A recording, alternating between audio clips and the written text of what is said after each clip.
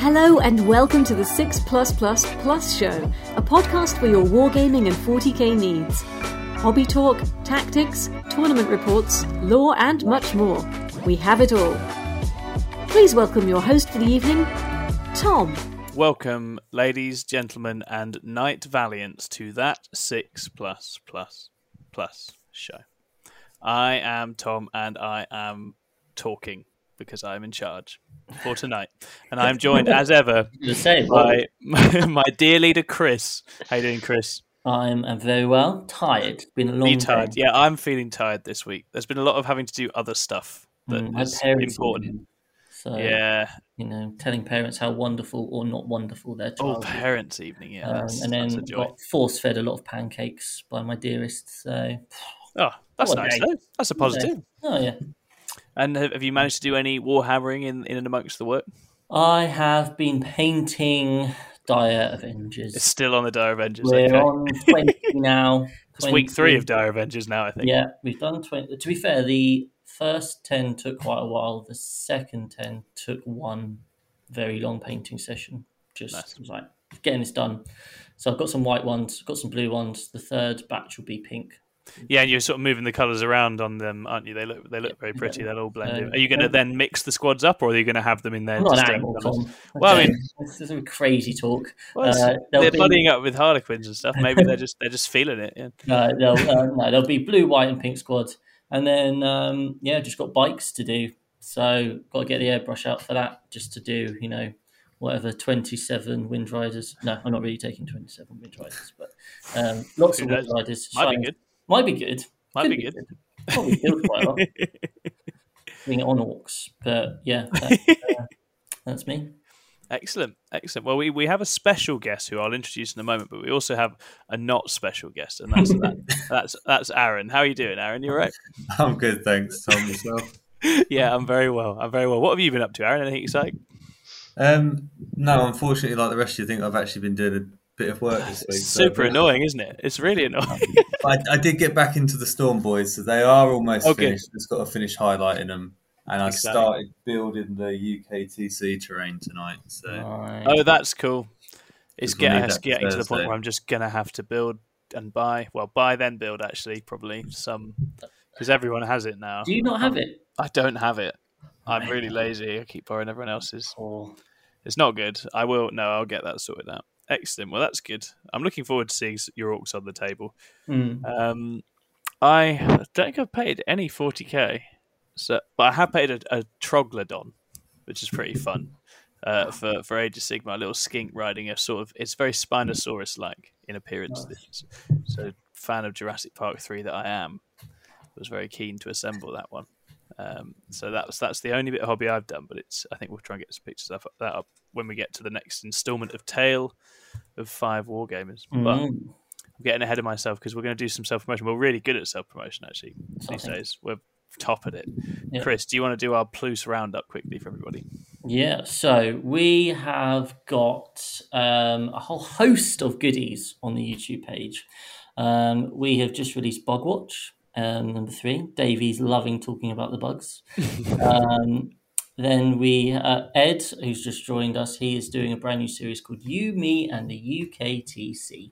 And what he's going to be doing is each episode, he focuses on one of the particular missions and the terrain layout and that sort of thing, and then addresses a certain conception. So in the first one, it's about secure missing artifacts, and he talks about triangles, but also kind of about the beatdown and the control player and how to identify that. Yeah. We're doing a monthly series on Sigmar, A Tale of 5 Wargamers. The first episode is out now. That's roared to 187 views in 3 days. So if you have any sort of interest in Sigmar and just want to have something on in the background and listen to us chat about our interest in what army we're going to be collecting, the first episode is like there. Tom has gone for why are GSC so good? He's doing a Gene Stealer Cults in Arcs of Omen series. Spilling the beans. Yeah, spilling all the beans, all the secrets. So that's been very popular so far. So it's got a lot of people talking. Some people don't think they're good. Some people do. That's been fun. There's all sorts going on. And that's kind of Aaron's going to be doing another Tau episode soon. Yeah, I think it's the continuation then, isn't it? It's going to be a few things. Probably tomorrow or something. Rolling shows. I went to record it on Monday, but none of the lists were unlocked. Oh, yeah. Silly tournament organisers. But yeah, that's kind of we've got a battle report which I need to edit, and that's kind of the Plus in action. Yeah, it was a good set. I think Ed's the Ed episode is really good, and if you are a regular on UKTC, it's a really good series to have a look at because Ed is a veteran. And as a control player, what got put upon by a beatdown player at the last time he played Secure Missing Artifacts, there were lessons in there for me about how to approach that game. So it's definitely a very useful one. Awesome. Right. Okay. Well, we will move to our special guest because we are in fact joined by the one and only Lewis Elms. Say hello, Lewis. How you doing? Hello, everybody. How are you doing? Very good, thank you. All the better for having you here. So, thank you very much, Lewis. You do all sorts. Do you want to tell the listeners sort of your array of contributions to this wonderful hobby? Yeah, settle in, everyone. No, you have just reminded me that I've just come from organising an event this weekend, and I haven't actually submitted any of the scores to the ITC or UKTC, so just doing a bit of admin on the side, if you don't mind. Lewis, players absolutely love it when you don't immediately do that. That's their favourite thing. You won't get any messages. You won't hear from them. I haven't. It's been such a busy day at work today. I've not even looked at my messages. So I'm sure it's going around, isn't it? 45, mostly from Paul Bridge asking why his score isn't out on the UK. Oh yeah, well, Paul Bridge wants to go briefly number one at UKTC, doesn't he? Just by dint of having played more events than anybody else. So well done, Paul Bridge. I'm sliding down. I was quite high up for similar reasons, but now I'm being nudged out by everyone that's actually good. Up. Yeah. But yeah, no. So yeah, I organise events. So I organised the Saffron Slam events over here in Essex, in Saffron Walden, a little bit near Cambridge. So we just did our 6th one this weekend, which was a resounding success. Actually, everyone had a really, really good time. Amazing. Got some more coming up this year. So I've got a GT, which is our first ever GT in May, 13th to 14th of May. It's going to come with a little bit of support from you guys as well, which we're really excited to get off the ground. Yeah. And that's actually going to be held at the town hall in Saffron Walden, which is this absolutely stunning old Tudor building with big stained glass windows, and the hall that we're playing in is a bit like the Hogwarts Hall. It's got big portraits on the wall and things like that. So you get a big red carpet that gets you up to the venue and all that sort of stuff as well, up the stairs and things. So hopefully it should be something a little bit different. It's hugely exciting, yeah. Yeah, definitely, and I'm trying with my events anyway. They're not going to ever be the cutting edge of competitive play. I think that's well catered for in the UK anyway by the excellent UKTC events. So trying to do something a bit different, trying to make the events kind of the most sort of welcoming events that we can, that new players, old players, veterans, people that are really good, people who aren't very good, can all come along and have a really great time together. So in my opinion, I think that's the best way we can play 40k together. Of course it is. Yeah, absolutely. That's a really noble cause, and I mean it's clearly working because I hear good things about Saffron Slam every time it happens. So this is really, really cool.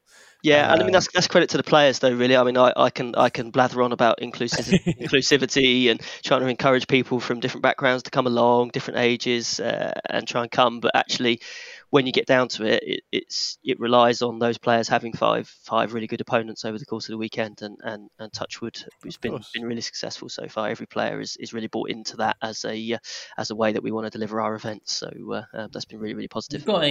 You've got a nice kind of like solid group because I've been to 3 of them, I think, in its various guises now, and just the core of your area is really like they're just a positive. They're not some of them aren't necessarily the most competitive, but they're there for a good time. Yeah.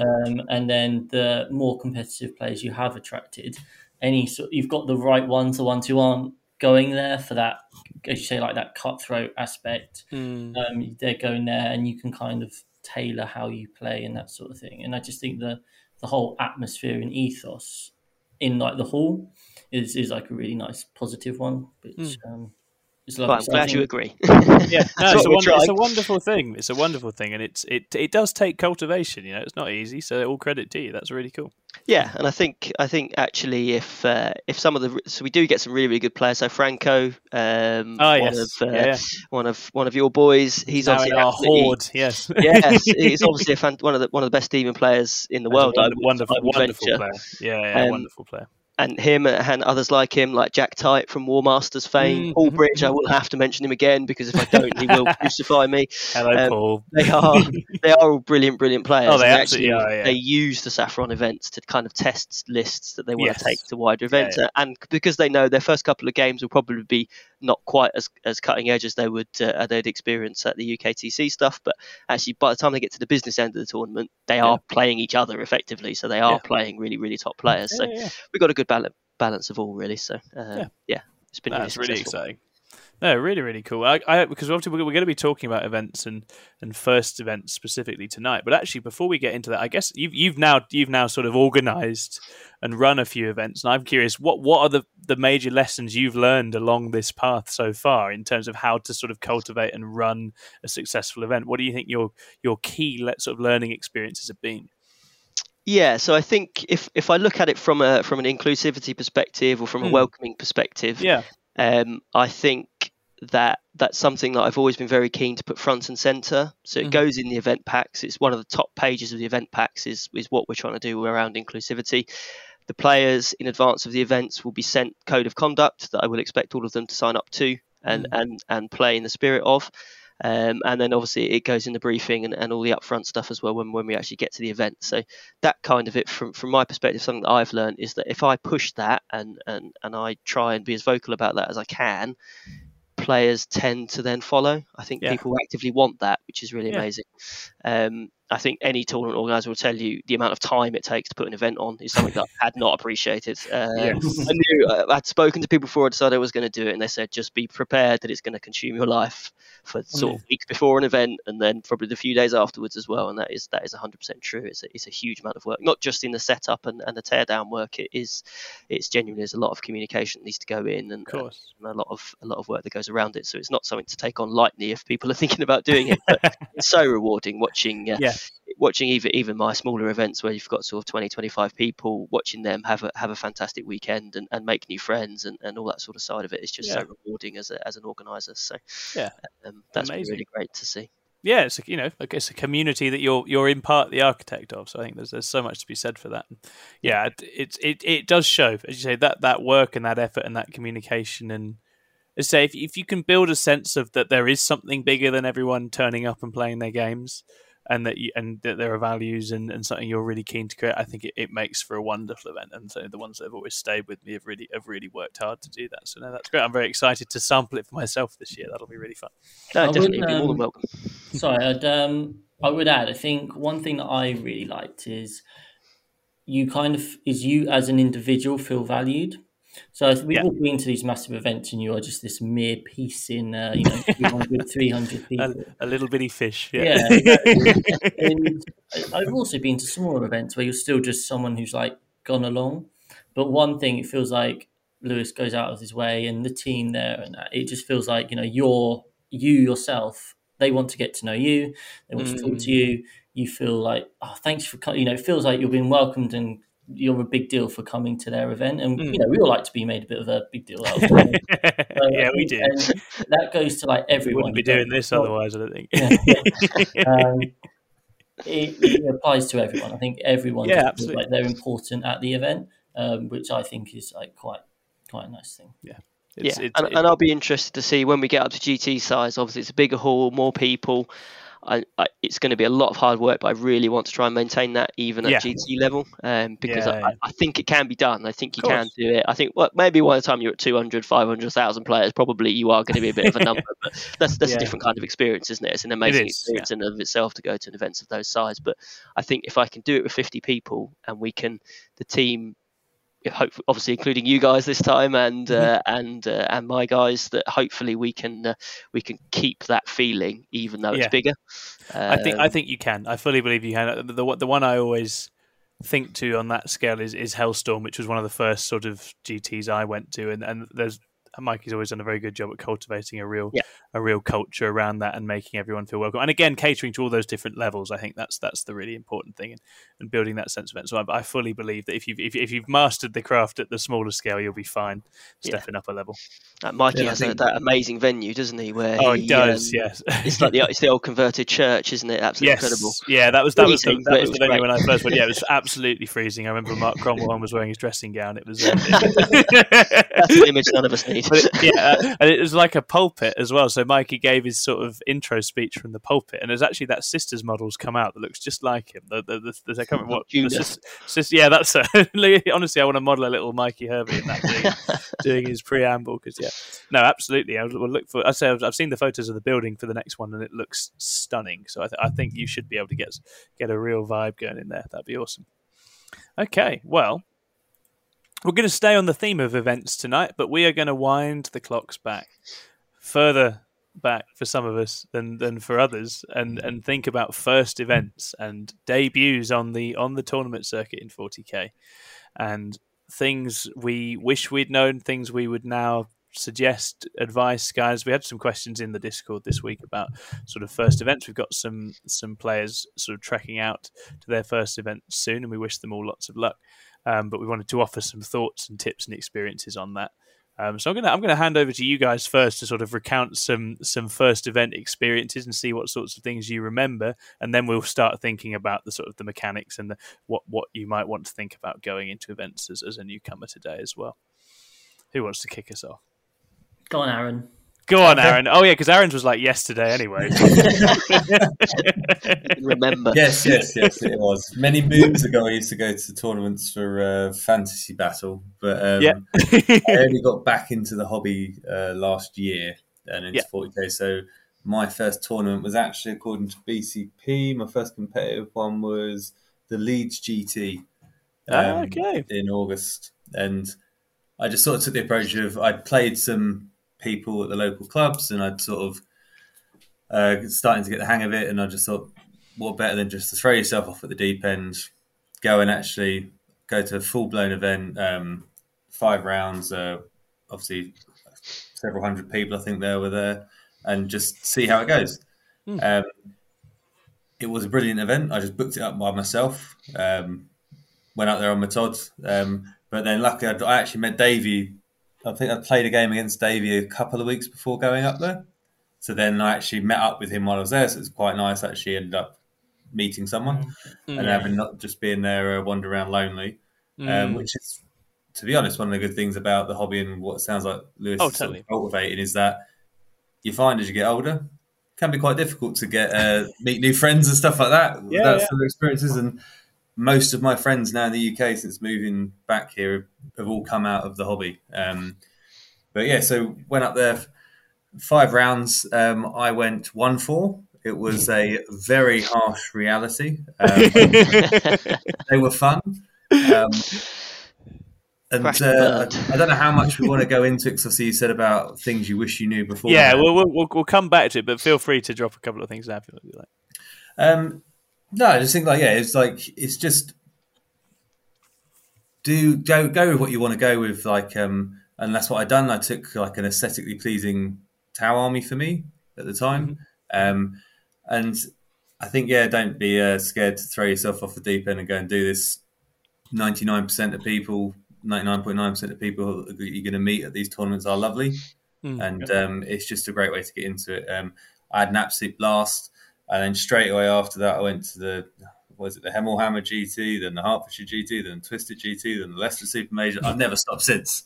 Yeah, I just sort of got the bug and went into overdrive on it. But yeah, it was it's a great experience, and I'm just still really riding that high train and really enjoying it. Amazing, very nice. Right, who's up next? Okay, right. Chris is stepping up. My first event was the 9th of September 2018. So 5 years ago, the day before my birthday. And it was a Twisted Dice event. It was Twisted Fates. So Lee and I had been playing quite a bit. I was just getting into the hobby. I think I got into the hobby in the January of that year. So I guess I've been playing about 9 months. And we thought we'd go to an event, and Twisted Dice was Lee's local club. So we went to Twisted Fates, which was a 24-person RTT. And I took Custodes. And what a glorious Custodes night list this is. It's an Outrider detachment of 4 bikes, 4 bikes, 3 bikes. Then, and you're going to be really proud of me here, Lewis, a super heavy auxiliary detachment with a Knight Gallant. Oh, so close. Almost a Valiant. Almost Valiant. And then it was a Talon Astra Militarum battalion with a company commander, infantry squad, 3 mortars, 3 mortars. Boom. You should be ashamed of yourself. Wow. Imperium soup. Wow. Well, it's only 1750 points, apparently. So, and there were some 1750 events back then, right? Yeah. And my first ever competitive game was against Mr. John Scrivens. Scrivo. With his orcs. And I went 2-1. I remember my final game was against Nurgle Demons, and he just had like all the plague bearers, and it was which was the fashion at the time. It was, and he just went in my face, and I just stood down. I remember I was on my deployment line, basically just prodding them, and very very slowly getting my way through, and just lost the game. It was ITC, used to get like hold more, kill more, those sorts of things. But no, really good fun. And I think like going in, we all have those comfort aspects, don't we? If we play the people we know, and the fact you're going to go and play this completely different person, like what if they play the game in a different way? Like that was my main concern. Is like what if they have interpreted rules in different ways, or what happens if they aren't a particularly nice person? Because you hear about, as I said, the tournament players who all mean, and obviously that's just not the reality. 99.9%, not even the slightest bit. Yeah, for a good time, and you'll come to, as long as you know the rules, enough. And if you don't, people are more than more than happy to kind of like help you out and that sort of thing. So I think I had a lot of unfounded worries, and they put on a really nice event, so that was good to kind of go along to. And yeah, it's been uphill. A struggle ever since. We were saying, like, just looking down this, there's so many people who still play the game. Yes. On our lists, like with completely different armies. Yeah, I did better than Lee in this tournament. Lee, getting the bin. Lee, you out there. Lee only came 14th. We all know Lee Jones is a terrible player. Yeah, he sucks. Scrivo, you came 18th. You did win your final game, though, Scrivo. Well done. That's it. Ken Firing some shots. Yeah, Ken Chambers is on the one I'm looking at. Death Watch. He came 9th. Mikey Herbert of Hellstorm War. Oh, he was Hailstorm War Gaming here. On the Raven Guard. He came 12th. So, and Lawrence Elliott won with Yanari. There we are. There you go. Last on the past. Where did you come, Chris? I came 6th. That's pretty good. I think I came 6th at my first one as well. So snap. That's great. They're similar. I came 186th, I think. There's a 6 in it. Lewis, how about yourself, man? So I was trying to think about this, talking about this before the show, that I don't know if it was my first tournament, but my first set of ever events that I used to go to would have predated smartphones because they were early 2000s. So no BCP records exist of my surely abysmal performances, which is probably a good thing. But the first one that I remember was at the Games Workshop store in Colchester. It was a little 500-point tournament. And it was back in the days of either 3rd or 4th edition, where if something was toughness 8, it could not be hurt by strength 4 weapons. Right. Which basically meant that Space Marines couldn't hurt things like Eldar Wraith Lords. So my 500-point list consisted of a Zerman, the Phoenix Lord, and 2 Wraith Lords. Nice. And it was again back in the day where you used to score your points at the end of the game. So it turned out if you ran models that couldn't get hurt. You just killed everything and then scored at the end of the game. So it was great. So I remember doing quite well at that event. You've not changed your style, have you? Big smashy stuff tends to work. Yeah, every army I have has big smashy stuff. It's a glorious calling, I think, the big smashy monster. Yeah. I probably hold myself back as a player sometimes when doing that, but I have the most fun. So yeah, exactly. There's something satisfying about setting something on fire with a flamethrower that's bigger than their models. So, yeah. Amazing. Yeah, I think my favourite list that I used to run at the end of 8th edition was Double Wraith Knight. People never saw that coming. It was not a done thing at the time. Yeah, but then my first event was a local RTT. It was Hemmelhammer or whatever it used to be called. I think it was just the Eternal War missions. Maybe one mission was even Maelstrom. It might have been a mix of different things. It wasn't ITC or anything like that. And I had Nurgle soup with Death Guard demon engines and some Plague Bearers. I can't remember. I think John had probably talked me out of running a Great Unclean one. I was running a Great Unclean one a lot at that time in my life because he was my favourite model that I had by some distance, and I'd named him and everything else. And it was... What did you name him? Dolast is his name. Dolast. With a little apostrophe, so Dolast. Okay.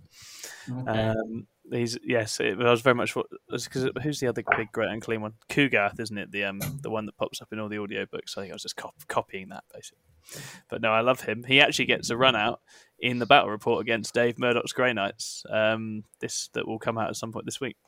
And that does he have the mouth on his belly? That's the big question. He does have the mouth on his belly. That's the only way to build him. I'm not a coward. I would never not have the tooth mouth. You've got to have the tooth mouth. He's got a big sword and a flail and a big old grin, and he's a happy boy. As I say, I think I came 6th as well. I lost to Tyranids, and I beat Deathwatch and some other thing. I can't remember what the other thing I built was. Might have been Deathwatch twice, actually. Maybe they were just in vogue at the time. Can't remember. Anyway, yeah, great fun, really fun. Lots of Leviathan Dreadnoughts and stuff was around back then, and it was a very fun event. I think John Scrivens placed 3rd at that event. Might have even been 2nd. I think the Orcs book had just come out, and he was having fun with shock attack guns. It was a good time. So yeah, really, really lovely. And again, got the bug and just never looked back. But it is funny, isn't it? As I say, looking at the list, looking at some of these old BCP records as we were just doing, it's amazing. There's some players you see on there, and it's players who are, have gone on to play at a phenomenal standard over the last sort of year or two. There's some names on there. There's players like James Marsden I can see cutting his teeth at some of the events I was at, and who's like an unstoppable force these days. So it's really interesting seeing how far people have come since even a couple of years ago. Great. Okay. Well, let's talk pointers and tips and things we wish we'd known then for beginners looking to attend their first event. What kind of things do you guys think is important to bear in mind?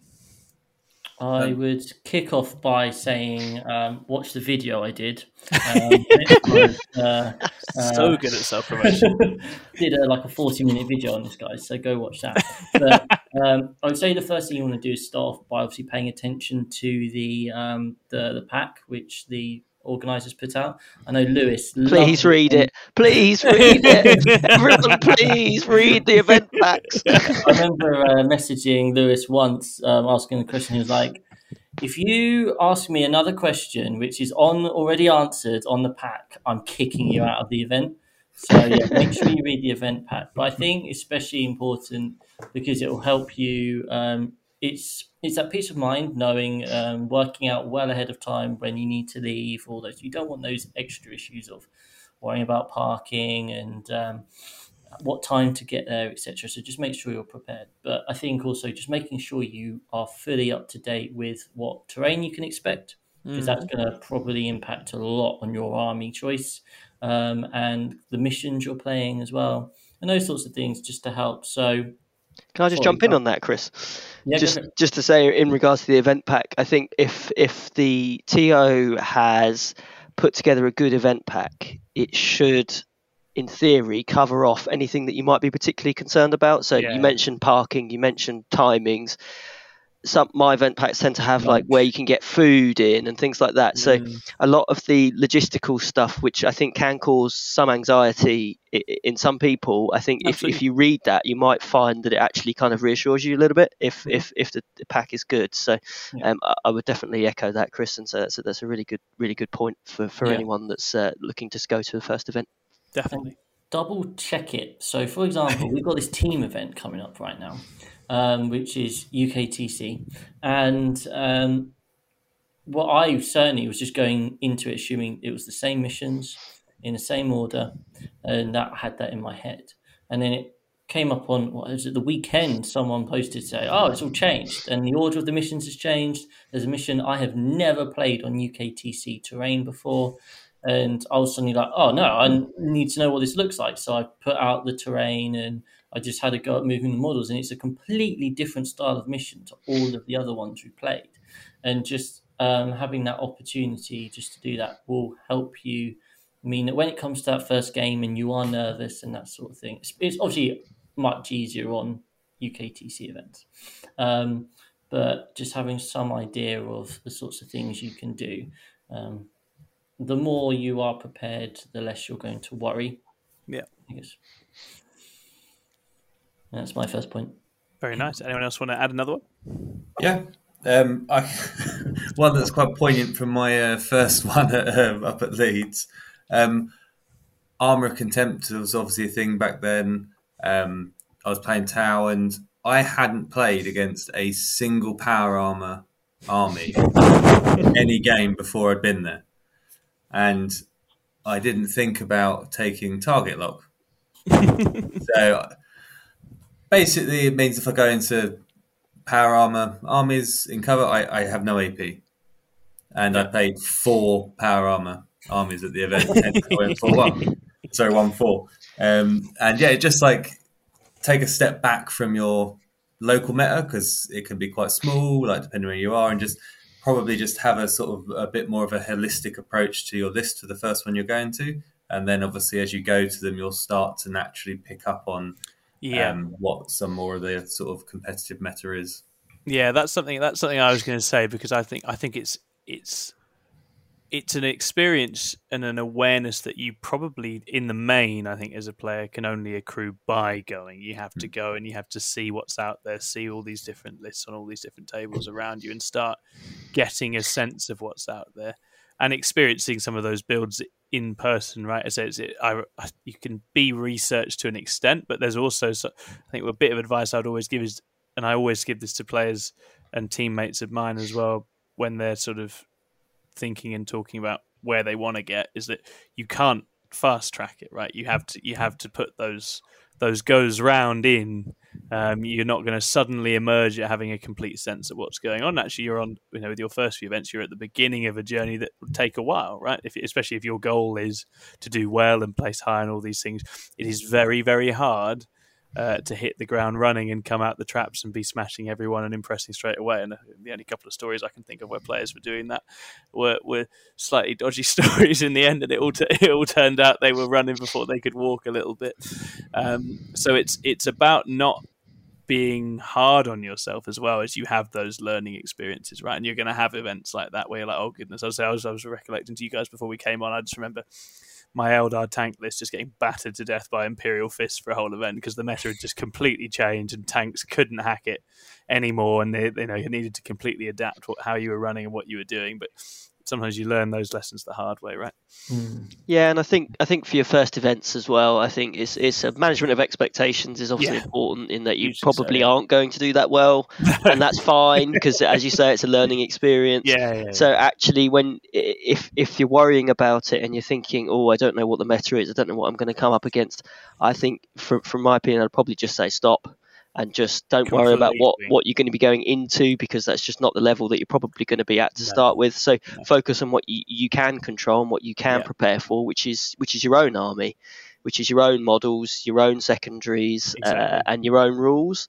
So I think take the time before the event to kind of learn your own stuff, so that when you go into the event, you're kind of confident on how your army works. I know how far my Space Marines move, and I know how I can get out of my rhinos and all that sort of stuff. That, actually playing a load of games might make you realise you weren't 100% confident on. So I think learning that will save you a load of stress when you first get to the table and trying to work out what you do next. Definitely. And I think that will make you feel a little bit less stressed and a little bit calmer once you do get to the table and get going. And having that confidence with your rules, even if you bring it in on flashcards or things like that, you write down the key rules or your key secondaries that you need to remember, and you write it down as if you're preparing for an exam or something, and have a couple of notes written down that you can have a put. Like when I'm running my knights, I still do it now because knights can have so many different buffs. I have little cards that go with all of my knights, so that I know which knight has which buff, which one's got the -1 damage on it, which one is get +1 to wound, which one has got the extra range, and all that sort of stuff that I just won't remember because I'm incompetent. And I have no excuse. But as a new player, you've got a real focus on your own rules. I think will go you a long way. No, rather than worrying about what everyone else is doing. That's the first thing, right? And as you say, you can worry about the rest in the future. And that I think we talk about the meta all the time, but as you say, the meta as it exists in the minds of those competing at top tables or whatever else has very limited impact on what you're going to experience at an event, especially in your early days of playing. Right, you're not going to suddenly be rubbing up against the sort of the top lists straight away, and if you are, it's not going to matter too much how what you know about them anyway. You've still got to get all the basics of how you play down. Yeah, and I think potentially if you don't know, if you haven't been to an event and you're listening to this thinking what you need to do with your first event, the pairings process you just might not know, and I think it's worth us just kind of just say that your first in 99% tournaments, probably every tournament I've been to, your first round pairing is going to be completely random. So you're going to play someone completely random in the event. So you might get someone really good. You might get someone who's it could be anything. It could be anything from the best player in the world to one of the worst, and you're just not going to know that. But you walk into it, and that's what it is. After that, the pairings get done by your number of wins and number of points or things like that. So if you've lost your first game, you're probably going to then play someone else who's lost their first game. So as you filter your way through the event and find your level, you'll end up by sort of game 3, game 4, you'll be playing people that are probably on a similar level to you. They'll have lost all 3 of their games, or they've lost 1, and things like that. So it'll filter itself. The event will filter itself, especially at a smaller event. Obviously, bigger events you can have a bit of weird anomalies, but at smaller events you'll definitely start getting filtered by kind of skill level. So you'll end up playing people of similar skills. So but that's a hugely important thing to remember, actually. And I think it sometimes in those very early rounds you can get the biggest sort of disparities, and you can have a game where it's easy to be quite demoralised, right? You hit something really strong, or you hit something really new, fresh out the gate. You're not equipped to deal with it. That feels really bad. But it is those very best games are the ones at the end, right? Those last couple of rounds where you're playing into people who are really well matched for you a lot of the time. They're amazing games, and you have a really fun time with that, and they're well worth persisting for. And so it does, as you say, it gets better. In terms of the matchup and the experience that you have, the games get closer and closer to sort of a level that's an equal footing as you go across the event. So that's definitely worth bearing in mind, I think. I'd like to reinforce Lewis's point about being prepared for your own rules. I think, especially if you haven't played that much, you might go in thinking you know your rules, but you're not accounting for the fact you're going to be nervous. I've got a personal experience of when I took Thousand Suns to an event. So I'd never played Thousand Suns before. Did a YouTube vote. It got voted on. I would take Thousand Suns to an event. I was like, I've played Lee loads of times. I know how to run this army. I spent the week before, making my list and right, this model's got this power. And in my mind, I was running through the checklist. I was like, right, okay, so these need to go here. I got to that first game, and it was like I'd never played Warhammer before. I just fell apart. I played Alex Chancellor, and he's like, very good player, using his orcs. And I got first turn, and I kind of moved forward, and I was like, I don't mean to cast any powers. Right, you'll go. And he kind of looked at me, was like, you got like invulnerable powers. -1 to hit, 4 up in. I just stuck my army just out in the open, forgetting that these trees weren't actually line of sight blocking. And basically, for the next hour, Alex proceeded to talk to me like I'd never played a game of Warhammer before, and just teach me the basic rules of the game. And I was like, he will do that. To be fair, I love Alex Chancellor, but he will do that. We spoke about it recently in a bit. He was like, "Yeah, I thought you'd never played a game before, basically." So the moral of that story is that you may think you're ready, but until you have a lot of reps with an army, I mean, I've played the game for a long time now, and this was my first tournament of this army, my first games of this army, and it was a shit show. So you really don't worry about your opponent. Absolutely. And that target setting thing, I think, is so important. You go to that event, like, I'm going to go 2-3, maybe I'll go 3-2. Like, fuck that. What you want to be focusing on is playing by your rules really well. Give yourself targets in terms of how you're going to be playing. It might be, I'm going to try and make sure I deploy this buffing character near these units, and I'm going to try and keep them there every game. And that sounds really silly, but I can guarantee you will forget at some point, and that character will be off screening the backfield and doing nothing when actually you should be up by those dreadnoughts, giving them all the rerolls or whatever. So it's just like, give yourself that, and that could be your cheat sheet. I remember the first time I took GSC to a tournament, and I literally had drawn out all of the things that, because obviously you're just putting down blips, and when you've never really we haven't done that much, it's like, what blip was going to be there? I don't know. Like, you had a plan at the time, and then they went and did their movement phase, and you can't remember it. So I had it drawn out. I just had the things that I needed to keep near each other, just as a basic value, and just use it as a learning experience. I use every tournament as just an opportunity to do better at the next one. Just what can I improve upon in this event, in terms of how my scoring's been going, how I'm using certain models. So we've got this team event, and I am only focusing on trying to maximize the use of Mirror Architect, because that's a brand new piece of tech, and I want to try and maximize that use. So I'm going to, in each time I deploy my Shadows here, each time I move my boats, I'm going to be thinking, right, what's their threat range? And that's an advantage, right? Because now I'm actually thinking high-level play of, right, how can I stay out of their threat ranges and manipulate their threat ranges? And that will have a positive knock-on effect in my game. So it's just like those sorts of things. Don't give yourself a load of targets. Give yourself one or two for the whole event, just to try and stick to. And it is not a race. It is, it's this long, super long journey. That's really the thing, isn't it? And you each time, each event, you learn a little bit, you get a little bit better, and eventually you'll be at the stage where you can really push on. But that just doesn't happen early doors. It doesn't. No. I think you raised an important point at the start of what you said there, Chris, when you mentioned that Alex thought you were new and was therefore trying to kind of guide you through the game. I think you'll find that if other players that you come against think that you are new or think that you haven't got that much experience, they will try and help you. Absolutely. And you'll find your opponent trying to help you try to beat them.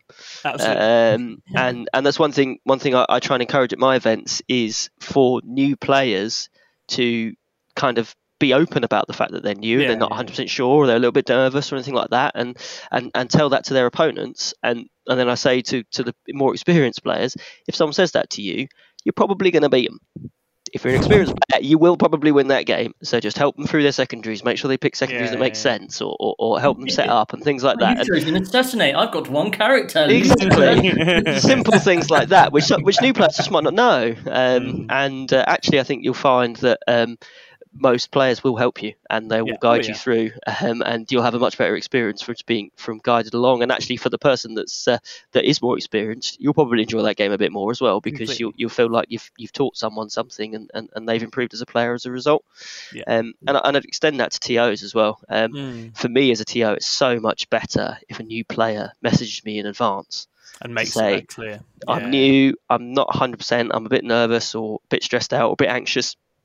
I've never been to an event before, or I've never been to one of this size or anything like that.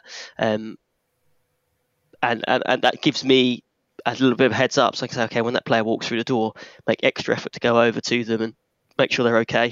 And then check up on them throughout the event as well. So if I don't know you're new, I can't do that. And obviously we touched on it before, I try and do that with every player anyway. But if I know someone's new or a little bit less confident, I can try and kind of give them that little bit of reassurance through the weekend to make sure they're enjoying it. Yeah, or Chris. Or Chris, yeah. No, absolutely. It makes a big difference. And as you say, an experience where both people are aware of that and working together is much more positive for everyone involved, isn't it? And I think in those games, you as the new player, you can learn a lot, right? Because you're going to see an army played really well. You're going to see it utilised in the way it's designed.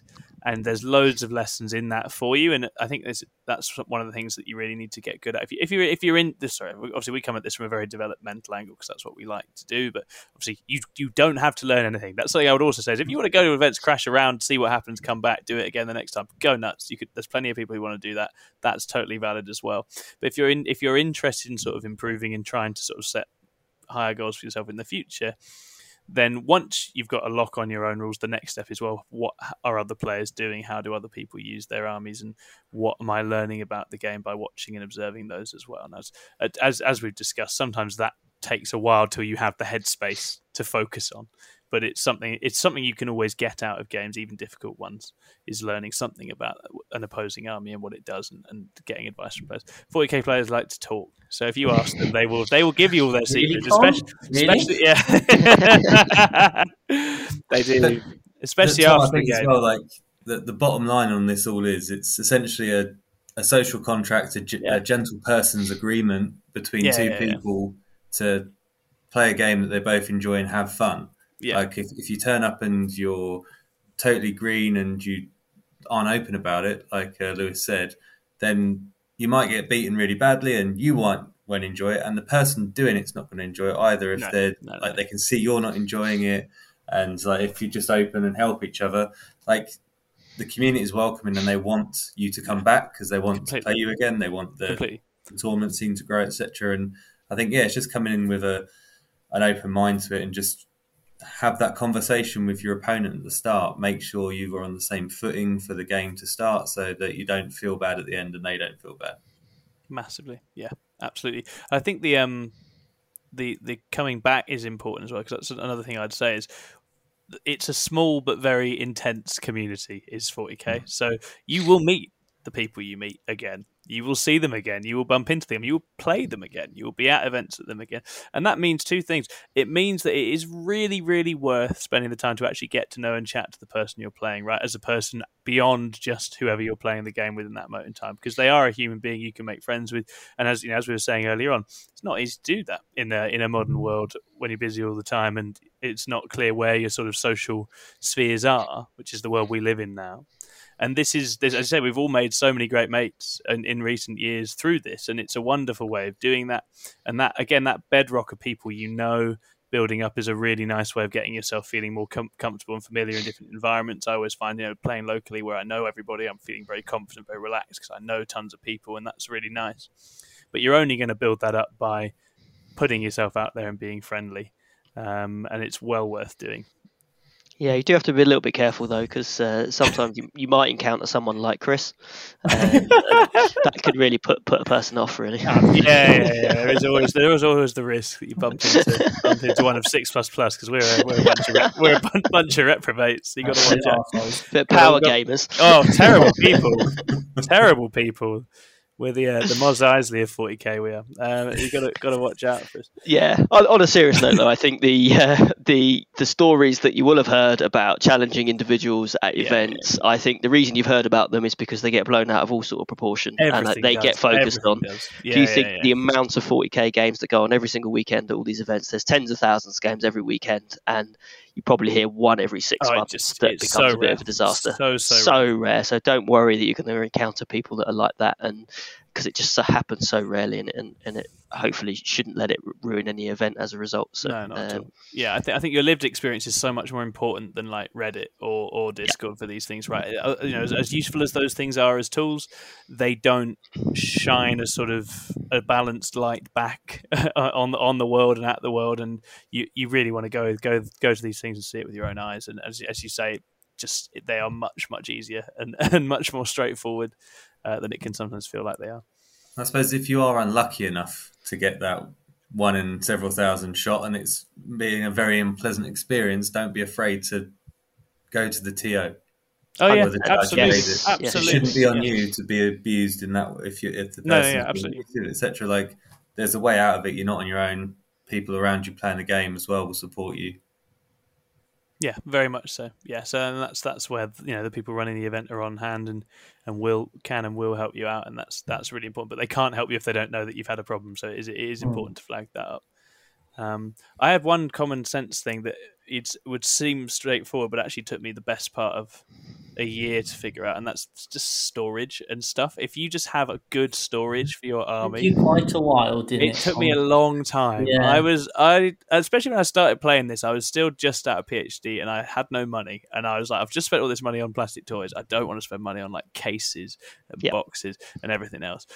But it saves you so much time and makes your headspace so much easier to manage. If you just have 3 little really useful boxes, bung all your soldiers in it, dice tray, tape measure, whatever, put it in a backpack. I've now got a backpack that's just for 40k stuff, so just books, whatever else, I'm just take that around. And that just makes all of the admin of getting around the event much, much, much easier. So it's well worth investing in the basics of getting your army around. And having some nice straightforward storage. Stuff like magnetizing bases can be really nice just to help your stuff travel, and you don't have to worry about anything sliding around or breaking, getting mixed up. And also, put your stuff away when it dies is something it took me about a year and a half to learn as well. Because then you don't have to do it at the end. When a unit gets wiped out, just pop it back in its box, doing all the work for yourself. I know the first tournament I ever went to, I didn't think that I'd have to about the transporting the models between rounds. Yeah. I was like, I've got to put all my custody bikes away and then unpack it all next turn. That's like really annoying. And I just borrowed this massive tray lid. We then got to the infamous time when I took 35 units in the GSC army. I had these 2 giant like turkey basting tins walking around Battlefield Birmingham. Like just think about that. Like, how are you going to transport your army quickly? So I have just a standard big see-through box with my Harlequins in, and it's got a lid. So all my Harlequins go in there. They're all magnetized. I have got all my bikes on their stands. Then I just plop them on top, and I can just carry that around. Like that sort of thing. Make sure you've got lots of water, make sure you've got snacks, wear comfortable shoes, because try as you might, you will plan on trying to sit down as much as possible, but you won't. You will keep getting distracted and you'll keep dancing around and walking, and then suddenly you're on game 3, your feet are really, really heavy, and you're wishing you hadn't worn the really smart loafers that Tom likes to wear. I don't anymore. I'm on trainers for events now. I dress too sharp at my early event. I remember, like, the second event, I was like, Tom, what are you wearing? You're my legs just collapsed after a couple of days of that. You're like, no chance. No, so just like those little things. Wear comfortable clothes. Yeah. This is going to sound silly, but wear like a t-shirt and a jumper, because you have no idea how hot it's going to be. I've played in places where I've been a woolly hat, coat, like freezing cold, and I've been in places where you've got people dripping with sweat. It's so hot. Especially if it's a 2-day event, maybe bring shorts with you, because maybe it'll turn out to be the venue will be really, really warm. So it's just like those little things just to think about, which you wouldn't really. But especially water bottles, snacks. Make sure you know what the lunch situation is, and know how to transport your army between tables. I'd say very much so. Or to the car, Tom? Or to the car. Yeah. I nearly stacked it into some water with my entire army. It was so funny. I warned you, didn't I? I was like, I saw a trip hazard. I was like, watch out, guys. And I fell straight over it. There's a pond here which you could fall in. And then literally 3 seconds later, I heard this almost ended in the pond. I'm just such an inept human being in so many ways. Clumsy, I'm just clumsy as hell. But there we are. At least you're not a Lord of Change. Well, shut up about the Lord of Change as well. We need to find that footage. Doorbell cam. Yeah, outrageous. All right, okay. Was there anything else? I think we covered a lot of good ground there.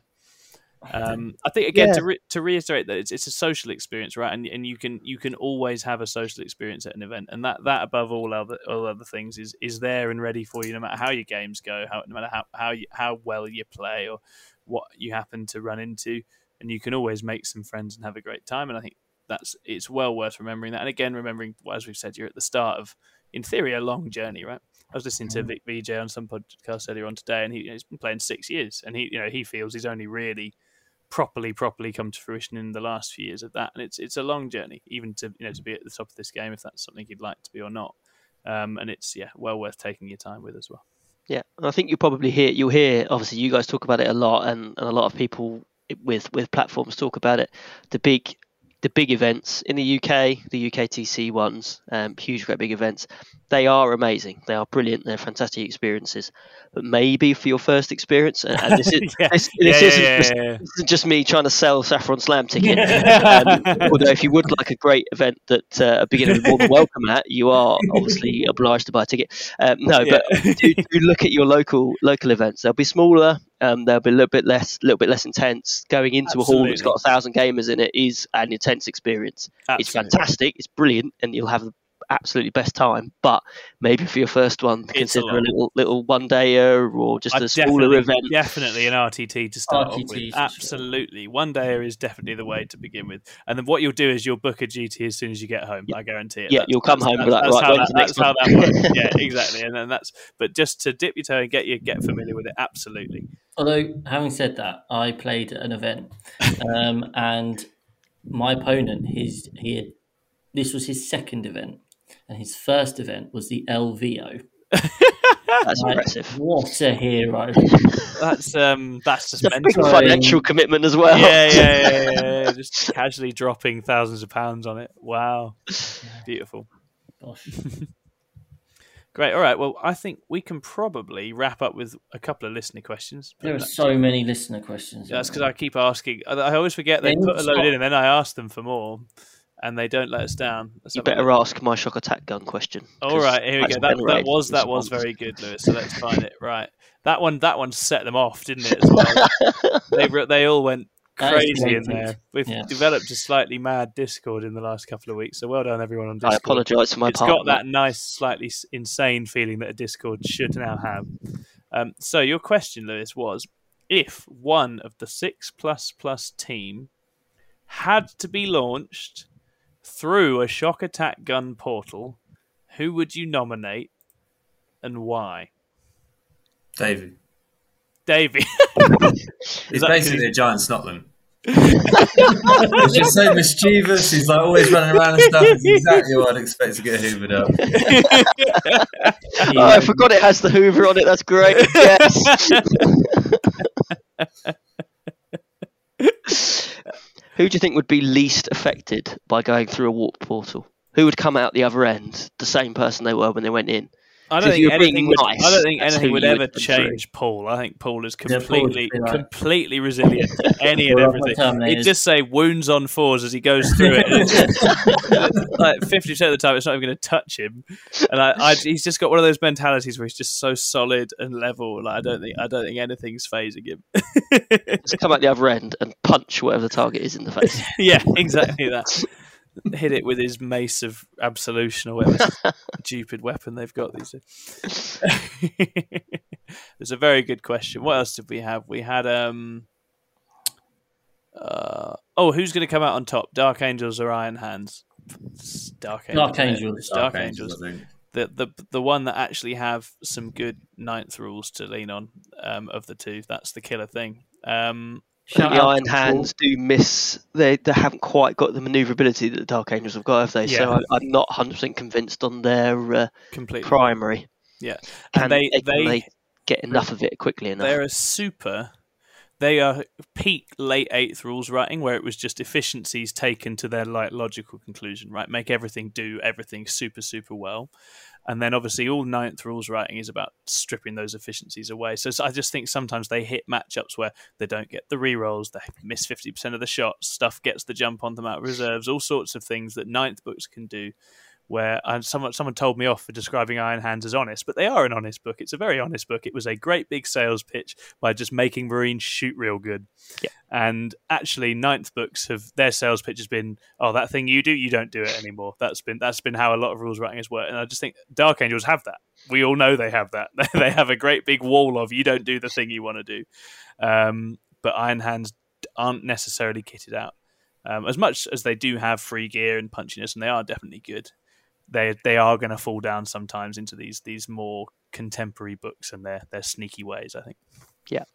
Controversial opinion, given that they came out exactly the same time as the Iron Hands, would the meta now adjust to rolling back all of the changes and nerfs they put on the Imperial Fists book? Ooh. Could we have damage 3 heavy bolters? And no, I'm definitely not building Imperial Fists. Yeah, the Let's not start casting aspersions. Discord knows that you're painting Imperial Fist. Well, someone told me there was a worse model than a Knight Valiant, and it was an Imperial Fist Intercessor, so I'm now going to build an army of those instead. Heavy Intercessor, sorry. No. So. It'd be interesting, wouldn't it? Would it? It would be it's the strength. It's the heavy bolter strength. All heavy weapons that +1 damage in Devastator Doctrine. That would be really scary to be If you're looking at damage 3 heavy bolters, the heavy intercessors weapons would be damage 3 for the normal guys and damage 4 for the big guys. But only 1 shot each, so yeah, and you're still paying 23 points a model. So quite scary. I'm a bit afraid of doing that. I think we'll be fine. I'm building six Devastator Centurions that would absolutely love to have damage 3 heavy bolters. A good unbiased advocate for Imperial Fist balancing there. I like it. That's good. My Crimson Fist could come back out.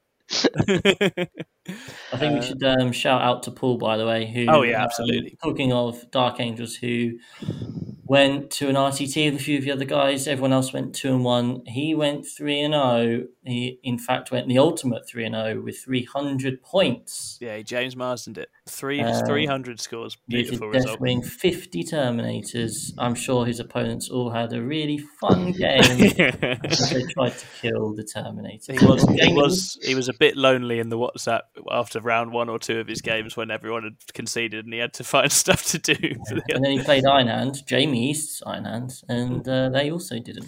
But it's a fantastic result. He's been playing Dark Angels for a long time, putting in the work, and he is well positioned to take advantage of it. Now I'm looking forward to making him have all the hard matchups at teams this weekend. It's going to be good. Yeah. Go on, the Paul. bus. Sick him, Paul. Sick him. Who's team captain this weekend? Chris, I believe. Chris, you are going to be official team captain.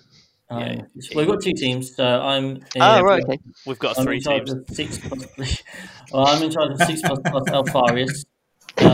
We've got Lee in charge of 6 plus Omegon, and then we've finally got Lee Churchwood, who's essentially Lee created his own team by accident, by complete accident, and it's there for all to see on the app. It just says dropped 6 plus Captain Lee. Dropped. So, he was just trying to put his team name or his list or something, and he accidentally created a secessionist third team. So.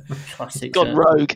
Yeah. Gone but never forgotten. 6 plus third team. Right, we'll do one more and then we'll call it a day. What else we got? There were quite a few decent ones, actually. We've got a few more. So we got, if 6 plus were to run events, what unique spin would you like to put on it? Well, the first spin we'd put on it is I wouldn't run it. I am not. That's not my piece. Let's not just gloss over the fact Chris just said strip 40k. I've already got Mark Cromwell home in a dressing gown in my mind. And the idea, I know Mark, hopefully he won't mind, but the idea of him taking that dressing gown off in front of everyone, I think that's the stuff of nightmares. That is high stakes. Also, how does that work? Is it like unit destroyed? You take something off, or yeah? Oh, I'm definitely running knights then. I've got 3 units. I haven't put too much thought into this just yet, but I think it's just 5 rounds of Dave versus Stephen Box, isn't it? Yeah, it absolutely is. Yeah, absolutely. We'd all pay to watch that. 100%. The game of the century. I would, in all seriousness, if I got involved and eventually, like Lewis and I spoke, like big plans, like eventually a long way, is to really go down that like sports commentary proper. Like, you know, Hellstorm do it a little bit with like the reporting and that sort of thing and the streaming, but go one step further, you know, have like really good packs for when plays come up, like little merchandise things, and then have like, you know, I don't know, like a booklet where you come in and you can see a little blurb about you and your army and that sort of thing, and just have it as that kind of like experience, that weekend experience where you're fully involved in it, and have it more of not a festival, but I agree. Completely agree. That loads of stuff just going on in like, you know, a really nice venue and just that carnival atmosphere, lots of different things. You know, the UKC try to do it. They have that little book of prizes and the fun shooting thing. But if you could go really all out, don't have big events, but imagine rocking up to a paid one, having a program. Where it's got like armies to look out for, players to look out for, and you're like, oh, that's me, and like all those sorts of things. I think that would be amazing, absolutely amazing, and Yeah. I hope we can do something like that in Saffron Walden with a I bit think of luck. that feels like if only you knew a team of people who would love to just come and run around showing off at your nice event and add some pageantry. If we can track them down, we can make something happen. No, definitely. As Chris says, we have been discussing that, and I think I think once you obviously going through a lot of transition at the moment, lots of new people, lots of new ideas and content and things like that. I think once things have calmed down a bit your end, and I think it's definitely we're super keen. This would be a fantastic idea. I think that the quality of event you could put on with that, you could really make it a destination event. From doing that, which people would absolutely want to go to. I mean, you look at some of the events that do that currently elsewhere. You look at No Retreat in Gibraltar. Then Battle Reports put on, and I've been very fortunate to go to a couple of those, and they are events where the idea of you feeling special as an individual just taken to a new level. I'm obviously trying to do that at a smaller scale here, but I think for the guys they pick you up from the airport, you're all in the same hotel together, all the billboards are really, really great themed boards, and you go out on little excursions during the day, you go out into the caves in Gibraltar and things like that, and it's a proper experience weekend. Colchester, that'd be an experience. I'll take you all to the big maze in Saffron Walden. I'll put you all in there and see how long it takes you to get out again. And whoever gets out first gets to start their chess clock. I think like that, it'd be like the only thing I'd like to see slightly different, I guess, is like over 3 days and have less. So you've got the spare time because not everyone is able to get away with their friends as often as others, it's quite nice to be able to have the time to do like a social with your friends. 2-2-2, couldn't you? So they're doing that in games. They're doing that the Gibraltar GT again this year, so I'm sticking with the SM Battle Reports theme, but they're running their Gibraltar GT, which I'm going to. That's just a ticketed event. There's 100 players, I think. So it's not quite as exclusive as No Retreat is, but they're doing exactly the same thing. They're doing 2 games a day for 3 days, which actually is giving us the morning I think the first game starts at like 1 or something in the afternoon. So you've got the whole morning to kind of explore Gibraltar. So I'm taking a few mates up there who've never been, and so there's loads of stuff I want to go and see, and obviously you've got time to go do little practice games if you want during the morning, or meet with the guys and catch up with them. So sleep. That'll be really, really good. Or sleep, definitely. Or a narrative event where you've got like kill team going on and it affects stuff. The dream kill team impacting on armies from another game turning up on the back of your board halfway through all that. You can have so much fun with it. Be fun to indulge. I just want to let your imagination run a bit with, isn't it? Okay, we then have Ultimate Funk, who says, what are your personal preferences, slow and durable or fast and fragile? Is this 40k or? I assume he means 40k. Yeah, so we'll answer it in that spirit. I'll go fast and fragile. It's fast and fragile is the answer, right? It's just more fun. Unless you're Paul. Unless you're Paul. Or Jamie East with his Death Guard, or Stuart. Yeah, I struggle with it. I think it's the overactive imagination. I just like to look at board and be like, I could be over there, I could be over there. I don't like this idea of I'm going to be here and then in 3 turns I'll be over there. Speed is a lot of fun, and just delivery of all kinds I really enjoy. Can I, as a night player, go in the middle and say medium speed, medium durability, but a lot of offense? Just lots of guns. How about you, Aaron? It's probably fast and fragile. It's just like you say, I can't get possibly my head around slowly moving across the board. Like you said, I'd get distracted. Really hard. It is actually hard. It's not. When I was using the Custodes, I was like, "What? You mean I can't just go over there? I've got to plan my turns far in advance. This is not fun." Yeah, massively finding that with Imperial Fists. A couple of practice games in now, it's like, because normally I can make up for my poor ability to deploy my armies properly by just moving 21 inches. It's like, heavy intercessor only moves 5. He's -1 to hit. And if you want to advance him, he's not shooting. And it's like, actually, I have invested best part of 300 points in this unit. I could really do with it shooting. Actually, it's 12 miles away from where it needs to be. We've got one very quick question. What the hell happened to CSM? They got nerfed, didn't they, Gil Morris? They got nerfed just as everything else around them got buffed. So they're going to be away for a little while now, I think, CSM. But Do World you think Eaters there's might no be. play to them? Or do you think I people don't- have just jumped off to an easier Yeah. win? I think Emperor's Children has play. I think probably to some extent Black Legion has play. Anything with delivery and good shooting and melee can play the game, can definitely play the reserves game, and still has some really potent tools. But I just think Night Lords, they're good. Night Lords not so hot. Sadly, I love them. They are not nicked good. Player did really well at the Saffron Slam this weekend. He went 3-2 in the end, but he ended up playing both the top player and the second player and the third player over the course of the weekend. Word Bearers, loads of possessed. Fun. Yeah, that's Venom fun. Crawlers, Warp Talons, and then 3 War Dogs with the chain cannons. Super cool. Yeah, that's a cool list. So, and he's a really good player, actually, really good player. I do think, as in terms of durability and delivery, it feels like lots and lots of Demonkin buddying up round a Master of Possession, getting that invul and just staging the whole thing and going. Yeah, that's probably the way. If you're not one of these slightly more techie legions, I know if I actually had the time to paint 30 possessed for Night Lords, that's probably what I'd be doing. Yeah, I did see some of his games where it was like turn 2, he was kind of still in a deployment zone, and then turn 3, I'd look back sort of 15 minutes later, and they're just everywhere. It's just like in the opponent's deployment zone. Right? It's like, whoa, okay, this is turned around. Yeah, you've got to get right up there. And then we've got terrain across many events, RTTs, GTs is variable. How might TOs be helped to ensure a more standardized terrain setup at their events? And then Jamie, our very own Jamie, has offered a part 2, which is, do you feel that more standardized terrain across tournaments is actually more or less healthy for the wider game? Can I come in as a TO? Yeah, I appreciate I'm talking a lot. No, take point. I've got no idea what I think, so you go. In my opinion, I think as long as the terrain is communicated in advance of the event, you as a player can make a purchasing decision as to whether you want to engage that terrain or not. Yeah.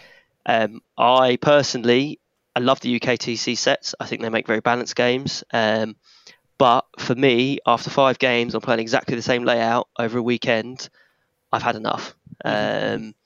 So from my perspective, I much prefer, this is just personal opinion, obviously people have different opinions, but as I say, it comes back to communication in advance of the event. If you know you're going to an event and it's got themed terrain that is of different on each board, then I think you can make a decision as to whether you like that or not. I don't think one is inherently better or worse than the other. I think they give different experiences. I think you can have more immersive experience on themed boards. It can feel like, so some of my boards are set up as like there's like a big fortress thing. So one player is going to have a fortress.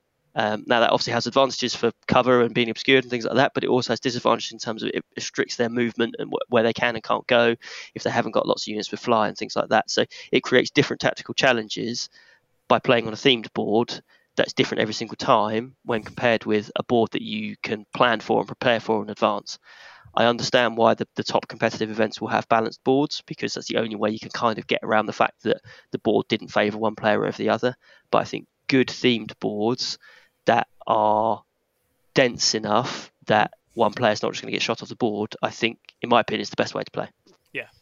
No, I think that's completely right. And I think the purchasing power thing is really relevant, because actually we've had a bit of a trend in recent times where obviously terrain gets called out after events and all these different things, and it's definitely important to understand what you're going into and then to make the most of that, I think, and not be sort of getting caught out just because you didn't know. But also, as you say, immersion, diversity of game experience, those are really important things, and events can offer that by having different terrain setups. Yeah, I came from as a teenager, like a chess background. So I do enjoy the kind of like the aspect of equality and trying to take away as many of those like things. And I think it probably depends a bit on the army you bring as well. Even if I knew I had a shooting army, I'm not sure how much I would fully want to be playing on. If I went to an event, I knew there wasn't going to be much terrain. I'm not entirely sure on how much I would enjoy that experience, even if it was just all shooting armies. I quite like the fact that there are different dimensions in play. Some people can be shooting, some people can be combat, and both people can be doing those sorts of things. But yeah, as you say, it's personal preference, and the most important thing is, one of my major bugbears is TOs who go, "Oh, you come to my event, you'll get lots of terrain," and then you come to the event and there isn't the terrain that you sold. So yeah, I think that's that transparency. We have had some. Oh, we're continuing to have some. We need to cut to a video of Davey getting sucked up by a shock attack gun. It's like the little something hanging on going that. But it has been a wonderful episode. We are very grateful to Lewis for coming on. Thank you very much, Lewis. We're really excited for future Saffron Slam events, and we will be promoting Saffron Slam as much as we can through our socials. But do check them out, and we will see you all again soon. Bye. Bye. Bye.